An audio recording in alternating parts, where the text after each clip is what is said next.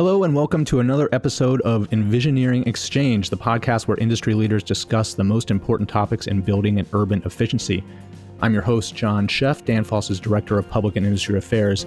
Before we get started, I just want to let you know you can subscribe to our show on Apple Podcasts, Spotify, SoundCloud, or wherever you get your podcasts.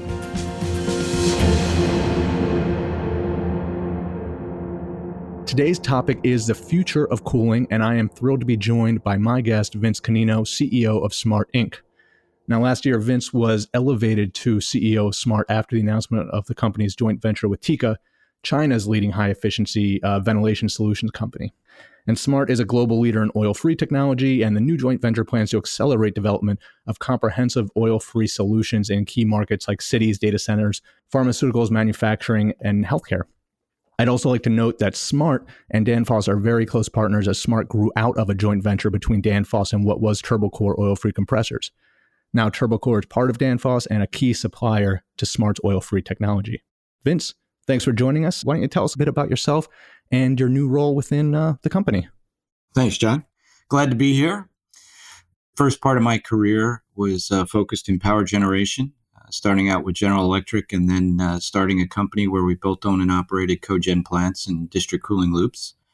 And then the second part of my career has been mainly focused in HVAC, where I spent some time with Trane and then came over to Smardt actually 6 years ago, a little over 6 years ago, so in 2014. So as you know, John, Smardt is a global company focused on oil-free technology. That's all we do, which is why our relationship with Danfoss is so important, but we'll get into that maybe a little bit later.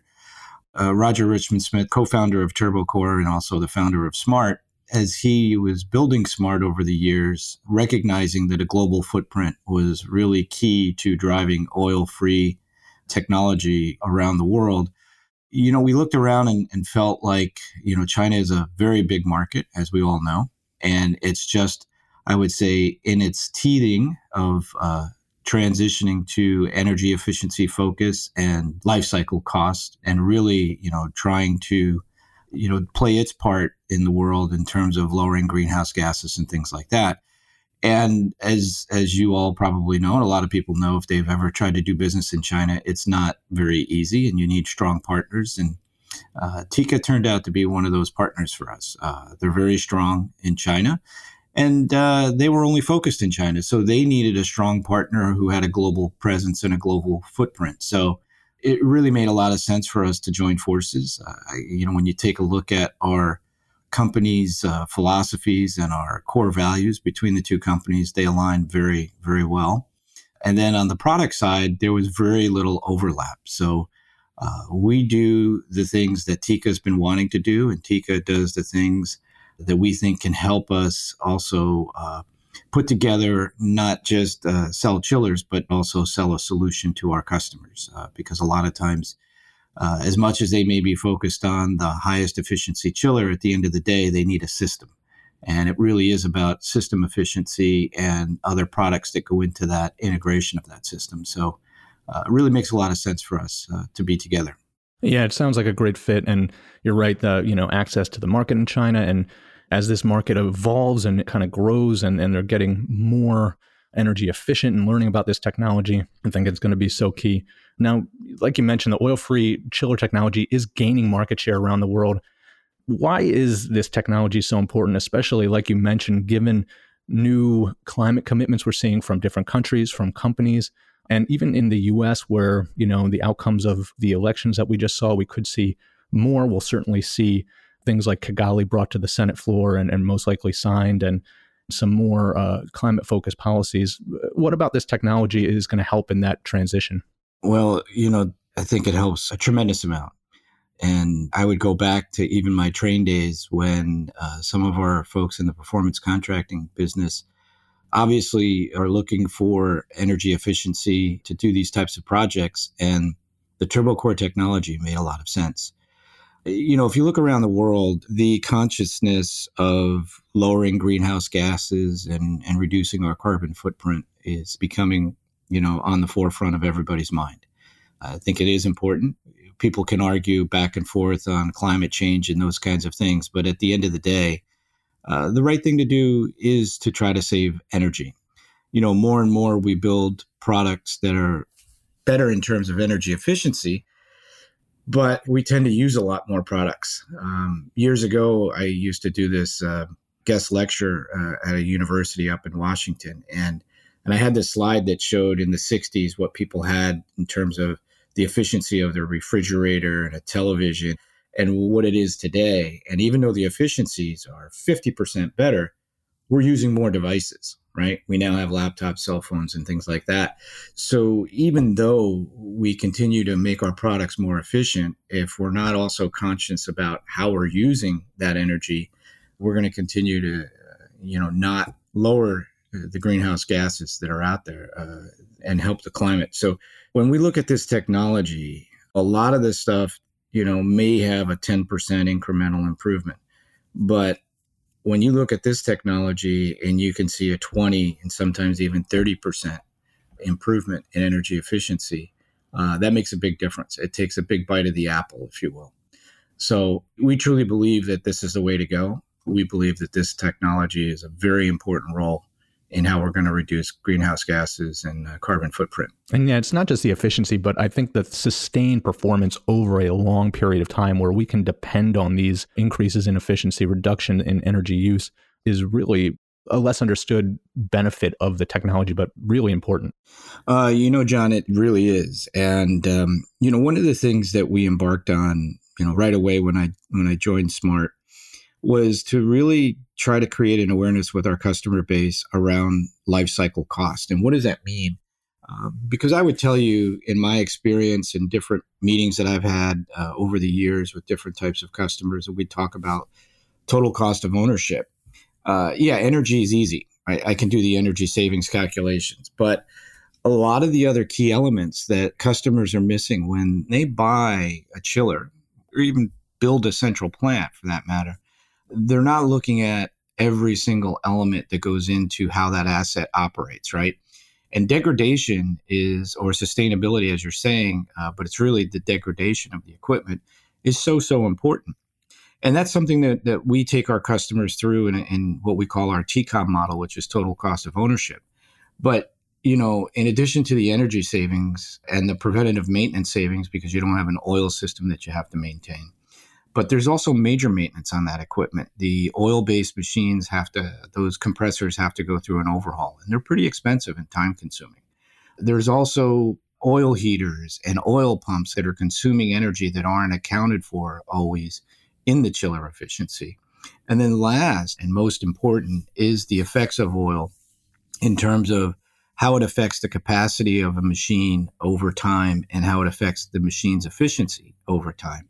There are a number of different studies that have been done. I think there's an ASHRAE 601 paper. There was another study in Qingdao out of China that was done. And there's a few others. But, that's the other real important element that our customer base needs to fully understand is that not only do you get this energy savings on day one, but you get it in year 20. And I know we've been working closely with Danfoss on removing some compressors that have been in operation for over 10 years to do studies on the degradation of those compressors. And the findings are very compelling. There's very, very little. I mean, you're talking about decimal place degradation. So that's the part that we've got to get our customers more comfortable with and better educated around, because there's another step to this, is that once we get them to understand the sustainability of this technology, and they're not going to have that degradation over time, we also have to do continuous commissioning, because buildings, they don't operate at a constant speed or a constant level, right? They're going to change. They go up, they go down. They have different needs during the day and in the evenings. And over time, things fall out of calibration. So this whole talk, and it's been a long talk for many, many years about continuous commissioning. I don't think anybody's fully figured it out. But that's another key area of that sustainability element that we need to be chasing, because all of that together helps us drive the true energy reduction in a building and make a better commitment to lowering our greenhouse gases. Yeah, and I think that's a really good segue into, what's going on right now with buildings in light of COVID. in light of fluctuating occupancies, the need for greater ventilation and greater airflow. And just, I think HVAC is going to be in the spotlight here as we go into the future and looking at how we make these workplaces safer for people to come back to work. I mean, what are you seeing in different areas of the world when it comes to, adapting these buildings to really a new way of working? Yeah, it's a big one. I mean, we're seeing this in the airline industry and what they're doing in terms of how they're cleaning airplanes and how they're doing filtration. And the reason why we know a little bit about this is, again, because of our partnership with Tika, who happens to own an air filtration manufacturer called Mayer. We're actually looking at bringing that product here to North America. But the filters that we're talking about are not just your everyday filters. These are the HEPA filters. These are the ones that are going to scrub the air and try to remove the virus or any type of virus, for that matter. So we see that as a really important product. And even though Smardt itself doesn't manufacture air handlers, we do have a distribution channel and we have access to help other customers get the best products possible in order to combat that. I do see us down the road bringing some Tika air handling products, and I think very focused, especially in the healthcare industry to start with this high-end filtration to make sure that we're cleaning up the air in these buildings so that people are safer. But definitely, we're going to see a transition for sure. I think some companies might be a little bit more bullish on it than others when you look at the commercial space. But I think definitely the healthcare space is going to be very, very focused on this. I think the airline industry is going to be very focused on this.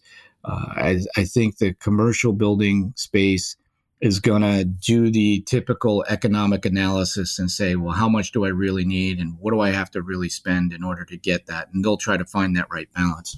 But it's going to be a big deal, no doubt about it. Yeah, and I just think that when we look at these new HEPA filters, increasing outdoor airflow into the buildings, it's needed to make people safe, but it is also going to increase energy costs and HVAC costs because systems are going to have to run more. They're going to have to run harder. And I just think that having a true variable speed system like, Smart's oil-free technology is going to be a key differentiator, being able to ramp up capacity when buildings are full, ramp down when they're not full to accommodate new ways of working and to accommodate these new filtration systems and really be able to save as much energy as possible is going to be at a premium in the future, I think. Oh, absolutely. That's another part that a lot of people don't always understand. And I find the whole chilled water design space a very interesting space. It's very much like utilities if you think about it. You have to design for the worst case scenario, right? Utilities always have to have a 15% spinning reserve in order to not have any brownouts or blackouts, right? So that at any point in time, the consumption in the hottest day is always going to be, they're going to be able to generate enough power so that they don't take the grid down. Well, in a building, air conditioning is the same thing. They design it for the hottest day potential so that you don't take the building down and you don't send people home, because if you send people home, you lose a lot of money. But that becomes a very inefficient design with the older technology, because at those part loads, which is where they typically run, they're much worse on efficiency. And this is where our technology really plays well, because we love part load. Part load is where we're the most efficient. And to your point, not every building runs the same all day long, all year long. Weather has a big play in this, and as well as the number of people that are in the building and the equipment that they're using. And so absolutely true that you have to have technology that can respond quickly to the changing environments and do it as efficiently as possible. And that's why we're totally dedicated to just oil-free technology, because the bottom line is, when you look at that total cost of ownership, it's the most efficient and the most beneficial when you're looking at owning an asset for over 20 years. Mm-hmm. Yeah, and I think we're going to see, more and more oil-free. We're going to see more and more totally electrified systems. Particularly, there's a lot of talk of electrification in North America. We see governments, particularly at the state and local level, having these natural gas bans, building emissions laws. There's been pushback at the state level against local natural gas bans. There's just a lot of activity here, and it seems a little scattered shot. But how does Smardt view kind of the growing demand for heat pumps and other electrification technologies in North America? And, follow on, what are we seeing in other places like China? Sure. And I would say probably Europe is leading the way when it comes to things like this. We exist because we truly believe in revolutionizing the HVAC space. And we do that with revolutionary technology and the integration of that technology. And at the end of the day, we want to leave the planet a better place for our kids and the next generations to come, right? So with that, we always have that in the back of our mind. And when we see things like this, we're going to ask why. And it's the reality of an idea versus an ideal. And so, we could see the market and where it's headed. And we're certainly developing products, and we have products that can meet some of those demands. Obviously, we are looking to Danfoss with some of their new technology and the new compressors. We got to continue to push them to continue to develop their high lift compressors so that we can achieve higher water temperatures. Because if the world is headed to electrification and trying to get rid of all of these boilers in buildings, you're going to need two things. You're going to need a technology that can get to those water temperatures that the buildings need. And this isn't just comfort cooling, right? This is also some of the other things like process heating and so forth. But in addition to that, we're going to have to do it in a more efficient way. And I don't just mean kilowatt hour consumption. What I'm talking about is demand. Because if we think about this, and let's take New York City, for example. I don't want to call it a storm, but there is a storm brewing there. They had passed Local Law 97.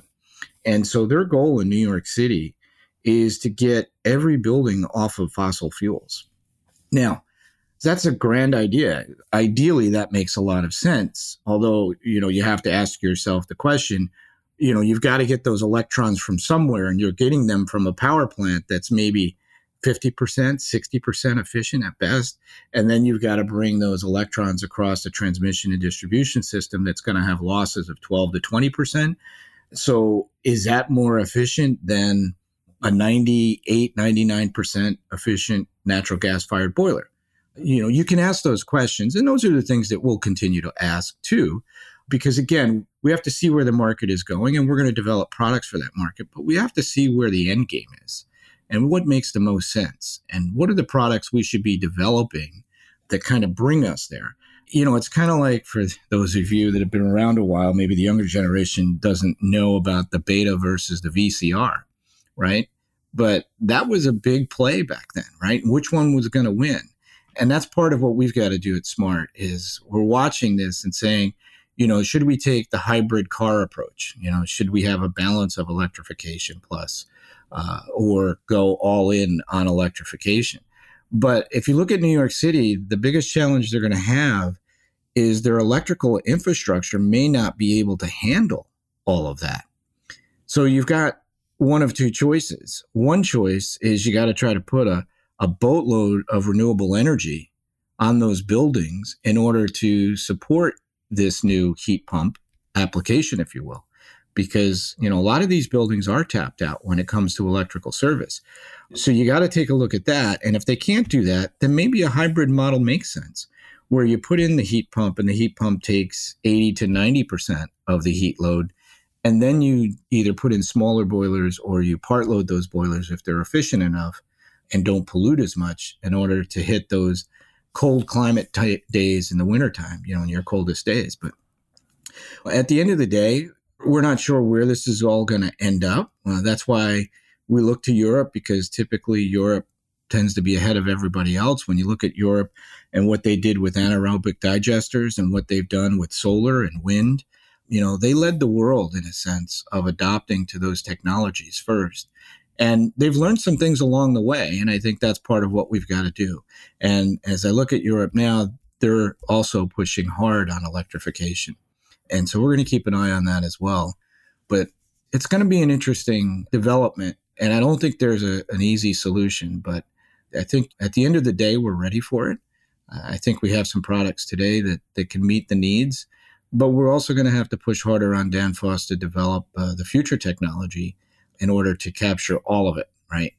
Because that's going to be the important part of of where this ends up. Yeah, I think we're excited about it too. And we've talked a lot on this show about Local Law 97 and its impacts. And I think you're right. They want to put solar and wind on every building, and they want to have a lot of microgrids. And it's going to be interesting to see how it plays out, because there are a lot of buildings in New York, big multifamily, big commercial, that have multiple giant boilers in the basement, right, in the machine rooms, and getting those out and getting heat pumps in. It's going to be really interesting to see how that plays out.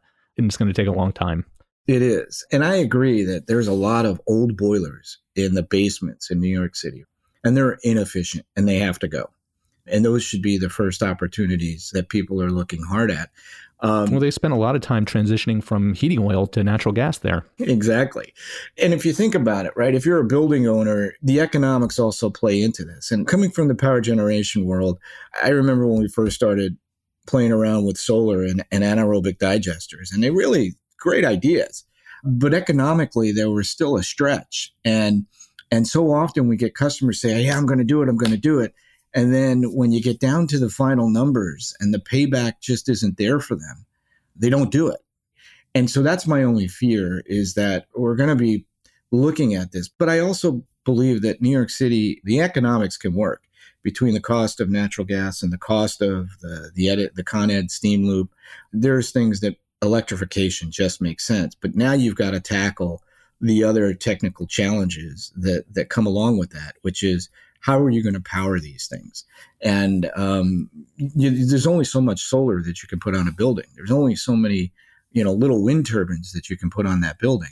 So you're going to have to find a self-generating or a renewable energy source a lot of times. But here's where we're excited, because I think, with this Turbocor technology and the modularity, we can get equipment into those types of tight spaces in buildings in New York, whether it's, up on the 27th floor or down in the basement. We have the ability to bring our equipment in much smaller pieces. We've developed a 400-ton water-cooled chiller module. And so this thing can come in on a freight elevator, and you could put 1,200 tons in the basement of a building in New York City if you have a freight elevator. That's amazing. So that's the really cool thing about our technology that we use with Turbocor, is it gives us that flexibility. And I think that's what you're going to have with heat pumps, quite honestly, because I don't think there's going to be one set of heat pump designs that are going to address all the different buildings that you have in New York City that are, some are hundreds of years old to 10 years old, and they all operate differently. They all have different ways to get access. They all have different challenges. So you're going to need equipment that's got flexibility for sure. Mm-hmm. And one last thing I'll say about New York is that I think heat recovery is going to be play a big role somehow, because I think there's a lot of energy out there that's being wasted. And if we can figure out a way to use that, I think it could go a long way. Yeah. I really like the idea of this ambient loop concept, which I think, a city like New York could do. And if let's just play around with the idea. You take that Con Ed steam line, and if you were able to use that asset and that infrastructure and flow water around and do exactly what you said, and you do heat recovery in every single building, and it's adding heat to this distribution loop, maybe everybody can get more efficient and actually more cost effective in the city or in a particular borough or whatever to take advantage of something like that. But I think you hit the nail on the head. And this is something that we think about a lot at Smardt, because, we're really not a chiller manufacturer, although that's what we do. We're really an energy company and an energy-minded company. And our goal is to look at, there's really two aspects to lowering greenhouse gas emissions, right? One is how you generate the energy, and the other is how you save or conserve the energy.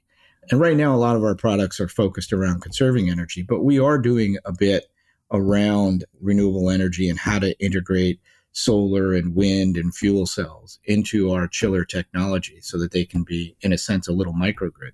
We also are looking at those types of things so that as a system holistically, at the end of the day, we're probably going to go back to microgrids. We call them microgrids, but, distributed generation and DC power. And we feel very strongly about that. because again, our transmission and distribution system is very old. It's aging. It costs anywhere from $1 million to $5 million a mile to upgrade. You can't continue to build more fossil fuel power plants, right? I think coal's going to go away. It's gotten a lot cleaner, and it's going to continue to get cleaner, and it's still an important aspect. But if you look at some of the numbers, coal has shrunk quite a bit. Natural gas powered plants have gone up. They've replaced those coal plants. Renewable energy has certainly taken a bite, but it really hasn't been a big enough bite. But it's hard, and it's not as economical yet. And over time, we're going to do that. But at the end of the day, we have to look at how do we look at waste to energy? How do we take heat sources and use them more? How do we minimize how we waste, right? But also, how do we self-generate? Because again, we can't rely on these big power plants to provide all of this energy anymore. So we've got to find that way to make it more of a distributed generation play in a building. And quite frankly, I think when you start looking at LED lighting and all of these things, DC power in a whole building might make sense.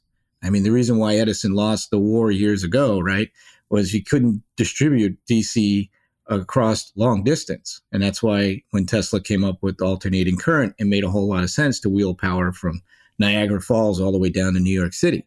But now we're coming back around, and I truly do think that this microgrid and distributed generation is really where we're going to have to go in the future. And at the end of the day, we got to balance all of this. I don't think there's going to be one solution, quite frankly. Yeah, I think you're right about that. Now, we've got to wrap up in just a minute, but you hit on the kind of the future and how you see things, and it sounded like you were talking about North America. Do you see the same pattern evolving in other markets, Europe and Asia, or are we going to see different solutions for different markets, and even within those markets, different solutions? Oh, for sure. Like I said, I like to follow Europe because Europe tends to lead when it comes to being green and these types of things, right? And the Europe infrastructure is much older. And so those constraints are really going to help us understand how to better do things in other countries and other continents. But I see this definitely heating up in Europe in terms of electrification and heat pumps and where we go with distributed generation and microgrids. And, and every country is going to be a little bit different, and they're going to be at a little bit different pace, if you will. And some of that will be based on their natural resources, and some of it will be based on their infrastructure constraints. But holistically, I see Europe leading the way. I see North America following. China's going to keep an eye on it, but China is still in a very big growth mode. So they're still learning how to conserve energy and how to get off of coal. I mean, just think about 5 years ago or so, or even longer, they were burning coal in their houses to heat and to cook. And so now they're moving the homes off of the use of coal. Building owners, they weren't worried about maintenance. They could buy things so cheaply that they would just buy it and not maintain it, and in 5 years, replace it again. And now we're starting to see this shift towards life cycle cost and asset ownership. And that, I don't want to go through this buying process every 5 or 7 years and allow my equipment to get so inefficient. So they're starting to become more conscious of the asset ownership, a part of the equation.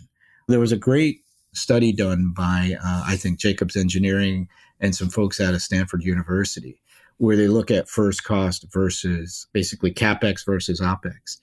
And, 75% of the focus and the effort is put into that first cost, CapEx side, when somebody's building a building. And nobody's really thinking about the operational side of that. But the building's going to last 50 years, sometimes even 100 years. So, what you do up front affects the life of that building. And sometimes you have to spend a little bit more in order to make that OpEx more efficient and more effective. And I think there's got to be that shift. And so when you look at the world, I think Europe is definitely leading that because they've obviously been around longer and they've got an older infrastructure that they have challenges that they're trying to deal with. I think North America is going to be right after that. I think the Asia market is going to be very, very intriguing. Places like Thailand are going to be taking hard looks at this. We see Singapore. They're leading the way when it comes to energy efficiency and some of the programs that they have. and how they track a building's energy efficiency when it comes to HVAC. And if they start to drift off of those guidelines or those requirements, they'll force them to upgrade their HVAC system in order to get back into the energy efficiency guidelines that they have. So we're going to see more and more of that. And I do think that different countries are going to be looking at these quite differently because, again, where they are on the spectrum. But I think the awareness is there. Yeah, and I think that's a key point, is that people are really starting to look at this very closely now and all over the world. Well, I think that's a great way to end it, Vince. I really want to thank you for joining us, and that's going to do it for this episode of the Envisioneering Exchange. Again, I'd like to thank my guest, Vince Canino, CEO of Smardt. And don't forget to subscribe to Envisioneering Exchange on Apple Podcasts, Spotify, SoundCloud, or wherever it is you listen to your podcast. And lastly, if you enjoyed this episode, please don't forget to rate, review, and share with your network. Again, my name is John Sheff, Director of Public and Industry Affairs at Danfoss, and thanks for listening. We'll talk to you next time.